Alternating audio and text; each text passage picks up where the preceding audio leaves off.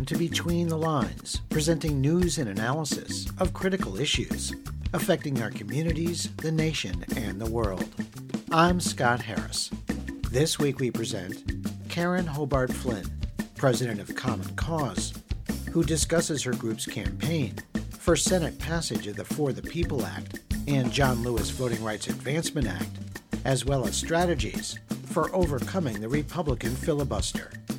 Francesca Emanuel, a Peruvian sociologist and columnist, who talks about Peru's June 6 presidential election and the apparent victory of teacher, campesino, and union leader Pedro Castillo, and Joe Galen with the group Stop Solitary Connecticut, who explains the provisions in a historic bill that substantially limits the time incarcerated individuals can be held in solitary confinement. But first we begin with a summary of some of the week's underreported news stories. 4 months after being deposed by a military coup, Myanmar's former civilian leader Aung San Suu Kyi was put on trial. She faces 7 charges and decades in prison. The charges include illegally importing walkie-talkies for her security guards, violating COVID-19 guidelines while campaigning, and corruption and violation of the Colonial-Era Official Secrets Act. Human Rights Watch called the closed-door trial bogus and politically motivated. Since the military coup ousted Suu Kyi's popularly elected National League for Democracy Party government, over 850 civilians, including 58 children, have been killed. Over 48,000 people were detained and 200,000 displaced. Meanwhile, long-running battles with ethnic militias have spiked. Southeast Asian leaders have failed to exert enough pressure on the military to restore democracy or gain the release of hundreds of detainees. The junta has claimed it will hold new elections within the next year or two, but the country's military has a long history of promising elections and not following through. The army ruled Myanmar for 50 years after a coup in 1962 and kept Suu Kyi under house arrest for 15 years after a failed 1988 popular uprising. 4 years before he became New York City mayor, Bill de Blasio called for more accountability for police and new powers for the Civilian Complaint Review Board, or CCRB, which monitors police conduct. De Blasio ran and won as a progressive candidate in 2013, pledging to end stop and frisk and other abusive police tactics. However, according to internal communications obtained by ProPublica and interviews with more than 24 current and former officials, de Blasio ended up asserting ever more control over the CCRB, intent on avoiding conflict with New York City's powerful police department. The mayor's office was found to have edited reports and testimony to soften criticism of the NYPD and also rolled back proposals for more effective oversight. The CCRB maneuvered to block some of the same policies de Blasio had for many years personally advocated. And when CCRB officials were faced with obstruction by the NYPD, the mayor's office ignored their pleas for support. Maya Wiley, now a progressive New York City mayoral candidate, served as de Blasio's counsel and chairperson of the CCRB. According to ProPublica, Wiley cooperated with City Hall on revising reports.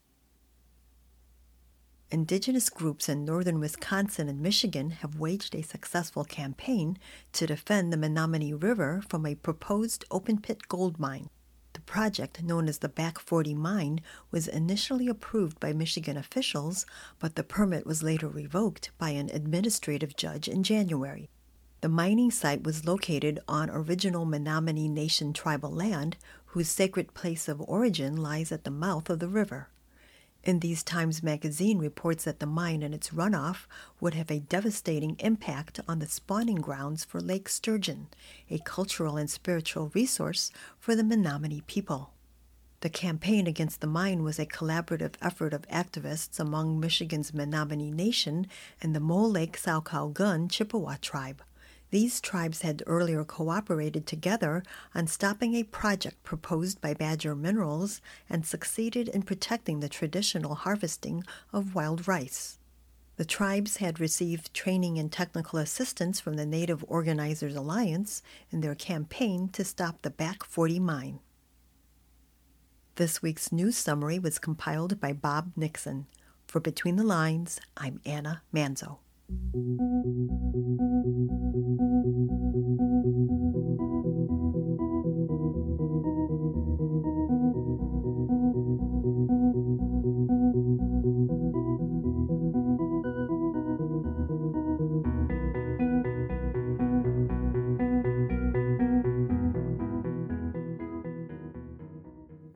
On June 22nd, Senate Democratic leaders called for a test vote in an attempt to advance the For the People Act legislation that, most importantly, would stop the new wave of Republican voter suppression bills across the country. The measure would also expand ballot access, reduce the influence of money in politics, and limit partisan gerrymandering. As expected, Senate Republicans invoked the filibuster, essentially killing debate on the legislation. While polls have found that the For the People Act has strong bipartisan support nationally, Republican Senate Minority Leader Mitch McConnell opposes it, charging that the bill is a Democratic power grab. According to the Brennan Center for Justice, 389 GOP voter suppression bills have been introduced in 48 states, 22 of which have become law in 14 states. One senator whose vote is critical to the passage of any legislation in the 50-50 Senate is West Virginia Democrat Joe Manchin. Manchin, who's opposed to elements of the For the People Act, has released an outline of a pared-down version of the bill. While he's also opposed to abolishing the filibuster, he's indicated he may be open to reforming it. Your reporter spoke with Karen Hobart Flynn, president of Common Cause, who discusses her group's campaign supporting Senate passage of the For the People Act and the John Lewis Voting Rights Advancement Act, as well as strategies for overcoming the GOP filibuster. When Joe Manchin came out to talk about different pieces of the package that he supported, he talked about banning partisan gerrymandering, making Election Day a public holiday, mandating at least 15 days of early voting, automatic voter registration, absentee ballots, and many other pieces. And many on the Capitol see, Joe Manchin is one of many senators, 100 senators. It's the first foray into a discussion about what should be included in the package. Actually, Senator Sinema in Arizona is a co-sponsor of the For the People Act. So we're not concerned about elements of the package for Senator Sinema. Both Senators Sinema and Manchin have talked about concerns around eliminating the filibuster. But one of the interesting things is that Manchin has talked about being open to reform of Senate rules, like allowing talking filibuster. So, one of the challenges with the filibuster, as it has grown, as Mitch McConnell has sort of taken advantage of it and continued to use it to block and try and eliminate most of what President Obama did during his administration, trying to block Joe Biden's reforms that he might want to pass. They have used the threat of a filibuster where 41 senators say that they're not going to support the bill, so don't bring it up. Many, many years ago, we used to have a talking filibuster, if anybody has seen Mr. Smith Goes to Washington, and that is requiring those who want to block action to actually take the floor and hold the floor to debate the issue and not cede the floor. And so Joe Manchin has talked about being open to moving and shifting that balance back to those who are going to filibuster and require them to hold the floor in order to block action. People can't do that forever, and after that debate and there has been an ample discussion of an issue, then you can move it forward. He's also talked about being willing to look at issues that sort of switch how many senators are required to overcome a filibuster. Back in, I think, 1975, it was 67 votes. That threshold was lowered to 60. And one of the things we've heard from the Intercept article and other talk on the Hill is that he'd be willing to look at, maybe 55.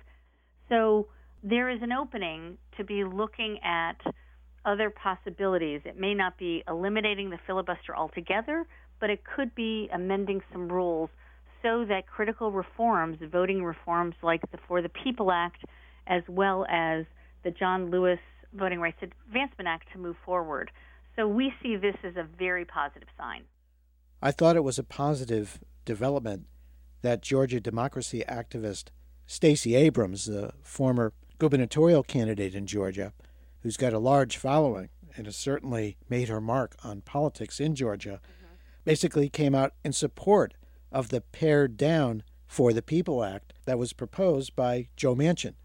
How do you think the rest of the country should respond to this compromise position that Joe Manchin has put out there?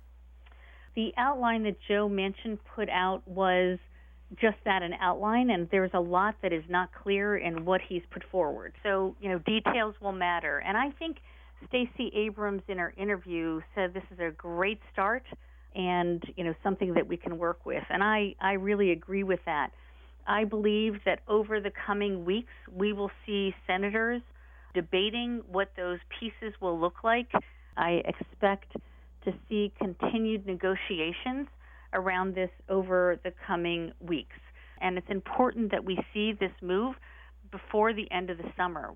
On the issue of gerrymandering, we will see data come out for states to start drawing their district lines probably by mid-August. We know that there are many states ready to pass highly partisan, rigged district lines that will silence black and brown voters' voices in their democracy for the next decade. And so the stakes, I believe, are very high. The challenge is we have seen so many Republicans move so far to the right that we are not talking about democracy anymore. We are talking about a coordinated effort to block and silence people's voices in their elections. Use whatever means possible, whether it's disinformation or lies, whether it's vote suppression or racial and partisan gerrymandering, or whether it is stripping the power of those that could certify the vote. What we are talking about is the kind of thing that we see dictators and authoritarian regimes take up, and it is a huge danger to our democracy, and one that people are understanding, and we are seeing more people engage because of the very threat we face. This is going to be the summer of mobilizations. We are continuing to organize and get people revved up to be fighting for their rights. So it is both exciting to see because so much of what people have had to do was over the phone, online, and other things because of COVID. But this will be the summer of democracy mobilizations all over the country, and I hope that your listeners will think about engaging. Doesn't matter if you're in Connecticut, New York, or other places where you see some reforms moving. The fact is there are things that you could be doing right now. That was Karen Hobart Flynn, president of Common Cause. For more analysis and commentary on the efforts to stop Republican voter suppression, visit our Between the Lines website at btlonline.org. 2 weeks after Peru's June 6 presidential election, no winner has been officially declared. But with 100% of the vote counted, leftist candidate of the Free Peru Party, Pedro Castillo, had 50.12% of the vote, an advantage of some 44,000 votes over his far-right rival Keiko Fujimori, daughter of imprisoned former Peruvian dictator Alberto Fujimori. Castillo, a 51-year-old son of peasant farmers, former teacher and union leader, has pledged to renegotiate contracts with foreign mining companies to mandate 70% of their profits remain in the country, and says he'll dedicate 20% of Peru's gross domestic product to funding health care and education. Fujimori, who faces corruption charges, has made unsubstantiated claims of large-scale election fraud, challenging 500,000 votes, calling for half those ballots to be annulled. Her charges forced Peru's National Jury of Elections to re-examine ballots, despite the lack of evidence of wrongdoing. Rival demonstrations by supporters of each candidate have increased tensions, and there's growing fear of a military coup. Your reporter spoke with Francesca Emanuel, a Peruvian sociologist and columnist, who was an observer of the June 6th election. Here she talks about the apparent winner, Pedro Castillo, and Fujimori's attempt to overturn the election. This is a historic election for Peru and for the region and actually for the world. Everything shows that Peruvians have elected for the first time in its history since the country became a republic 200 years ago, a president who comes from the working class. And his name is Pedro Castillo. He is 51 years old, and he worked as a school teacher for 24 years in his town in northern Peru, Puña. So Castillo has not only seen poverty up close, but has experienced it. He's aware that although Peru has been one of the countries that has grown the most economically in the region in the last 50 years, that growth has remained only in a few hands. So he's aware that Peru's economic policy model must be transformed. He wants to redraft the constitution to replace the current one approved in 1993 under the dictatorship of Alberto Fujimori. Actually, I was living in Peru then, and this is a constitution that was made by 80 members of the elite, and a constitution that provides the framework for one of the wildest and cruel experiments of neoliberalism in the region. Recently, we've seen that Peru is the country that has the highest rate in death as a result of COVID-19. More than 180,000 people have died. So Castillo wants to sharply hike taxes on mining, fight corporate income tax avoidance, and he wants to more than triple the budget for public education and increase spending in public health. The public health system is in shambles. And he talked also about nationalizing strategic resources like natural gas. Keiko Fujimori, who's the daughter of the former president or dictator of Peru, who's now in prison. She's an extreme right candidate. After the vote, she charged that there was election fraud, and there's been a delay in announcing the election winner. Tell us a bit about the situation on the ground right now in terms of the declaration of a winner. Yeah, so as you said, everything indicates that Castillo will be the winner of these presidential elections in Peru. He has an advantage of around 50,000 votes at this point against his opponent, Keiko Fujimori. More than 99% of the votes have been counted. But as you mentioned, his opponent, Keiko Fujimori, has alleged electoral fraud without offering any concrete proof for her claim. And she has tried to annul some votes with no luck because, as I said, there is no evidence of fraud. International organizations that observe the elections, such as the Organization of American States and the European Union, have said that these elections were transparent and with no evidence of fraud. But despite this, Keiko has been able to hold up the official confirmation of the result. She requested the electoral institutions in Peru to conduct an audit of the electronic transfer of votes. Her strategy is similar to what we saw here in the United States with Donald Trump. She is creating a fraud narrative and polarizing even more the country.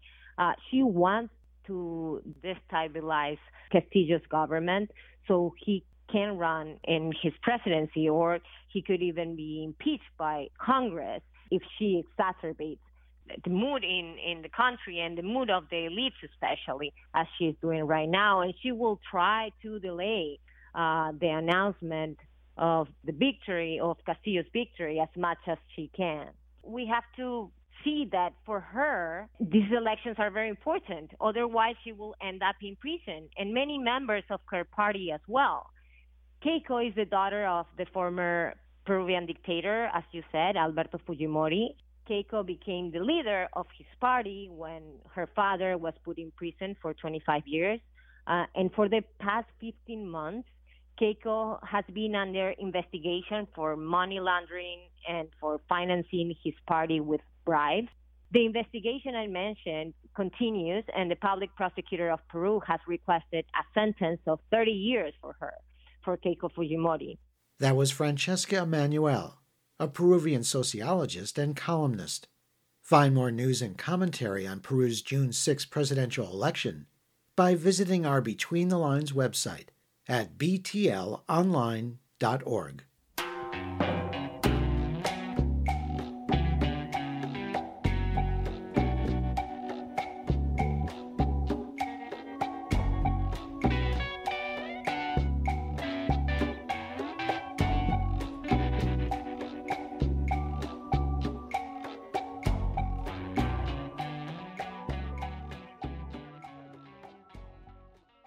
The Connecticut legislature recently passed historic legislation that, if signed by Governor Ned Lamont, would greatly decrease the time incarcerated individuals can be held in solitary confinement, which goes by many names, including administrative segregation.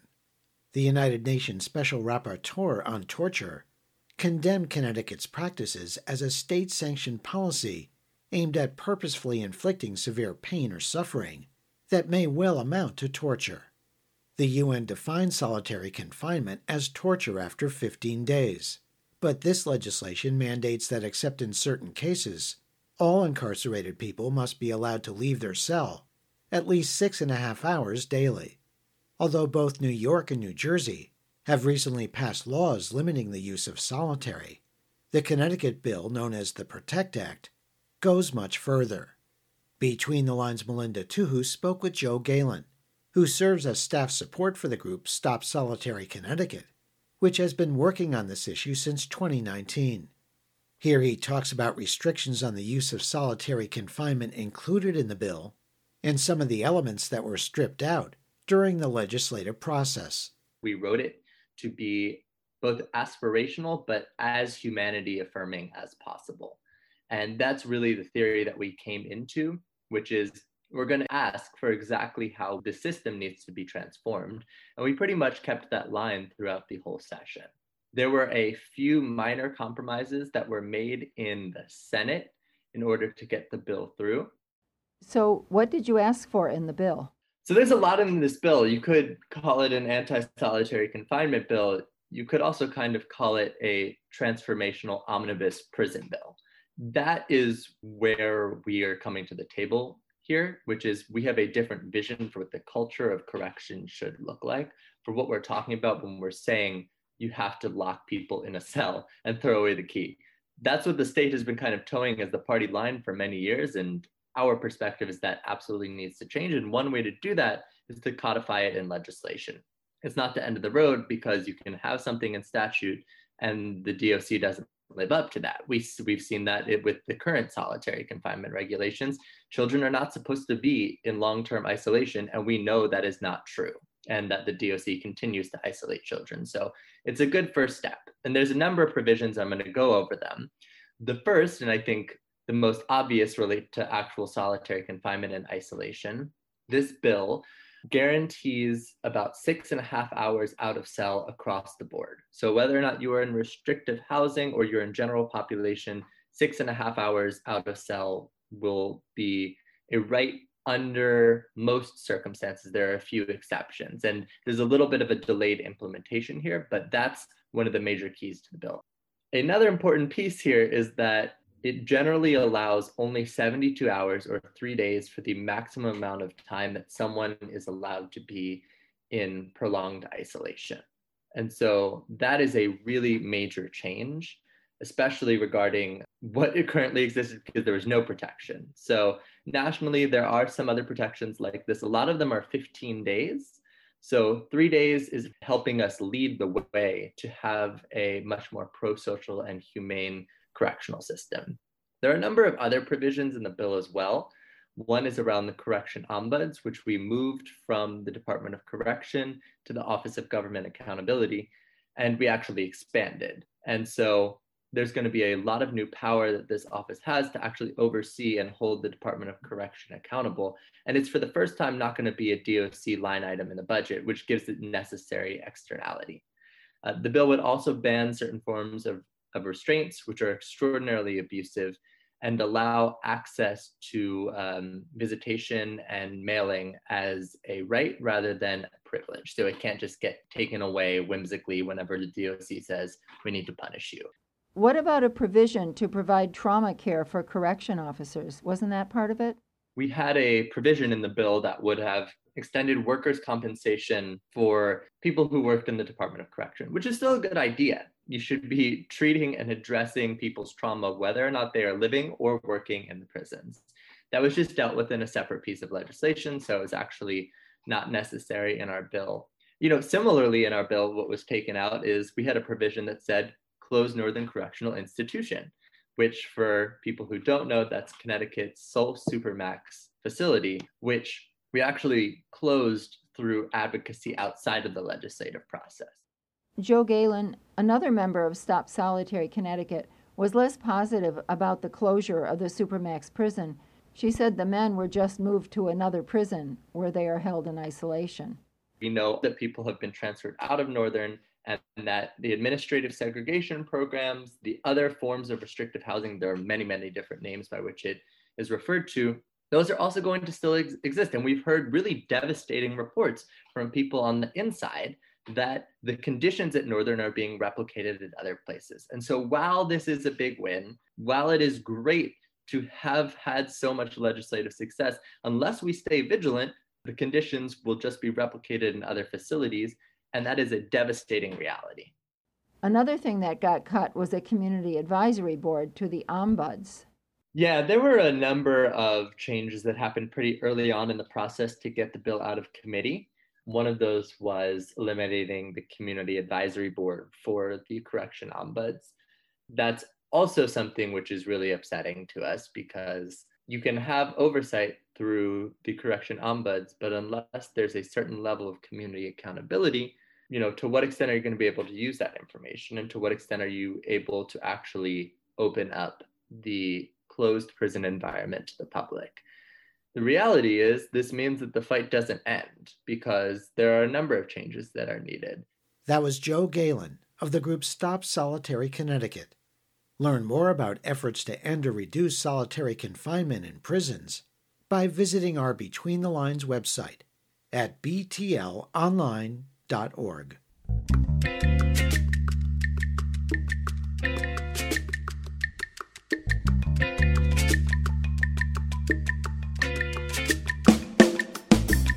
You've been listening to Between the Lines, a weekly program presenting news and analysis of critical issues affecting our communities, the nation, and the world. Between the Lines is produced and distributed by Squeaky Wheel Productions. If you have suggestions for topics and guests, please contact Between the Lines through our website at btlonline.org, where you can hear our current and archive programs in streaming audio and support our show. There you can also subscribe to free weekly podcasts, program summaries, and interview transcripts. Follow us on Facebook at Between the Lines Radio News Magazine and on Twitter at BTL Radio News. Thanks for listening on CKDU in Halifax, Nova Scotia, WXOJ in Florence, Massachusetts, WOZO in Knoxville, Tennessee, dozens of other community radio stations across the U.S. and abroad, and wherever you get your favorite podcasts. Our theme music was written by Richard Hill and performed by Mikata. This week's program was produced by Susan Bramhall, Mary Hunt, Anna Manzo, Bob Nixon, Melinda Tuhus, and Jeff Yates. For Between the Lines, I'm Scott Harris.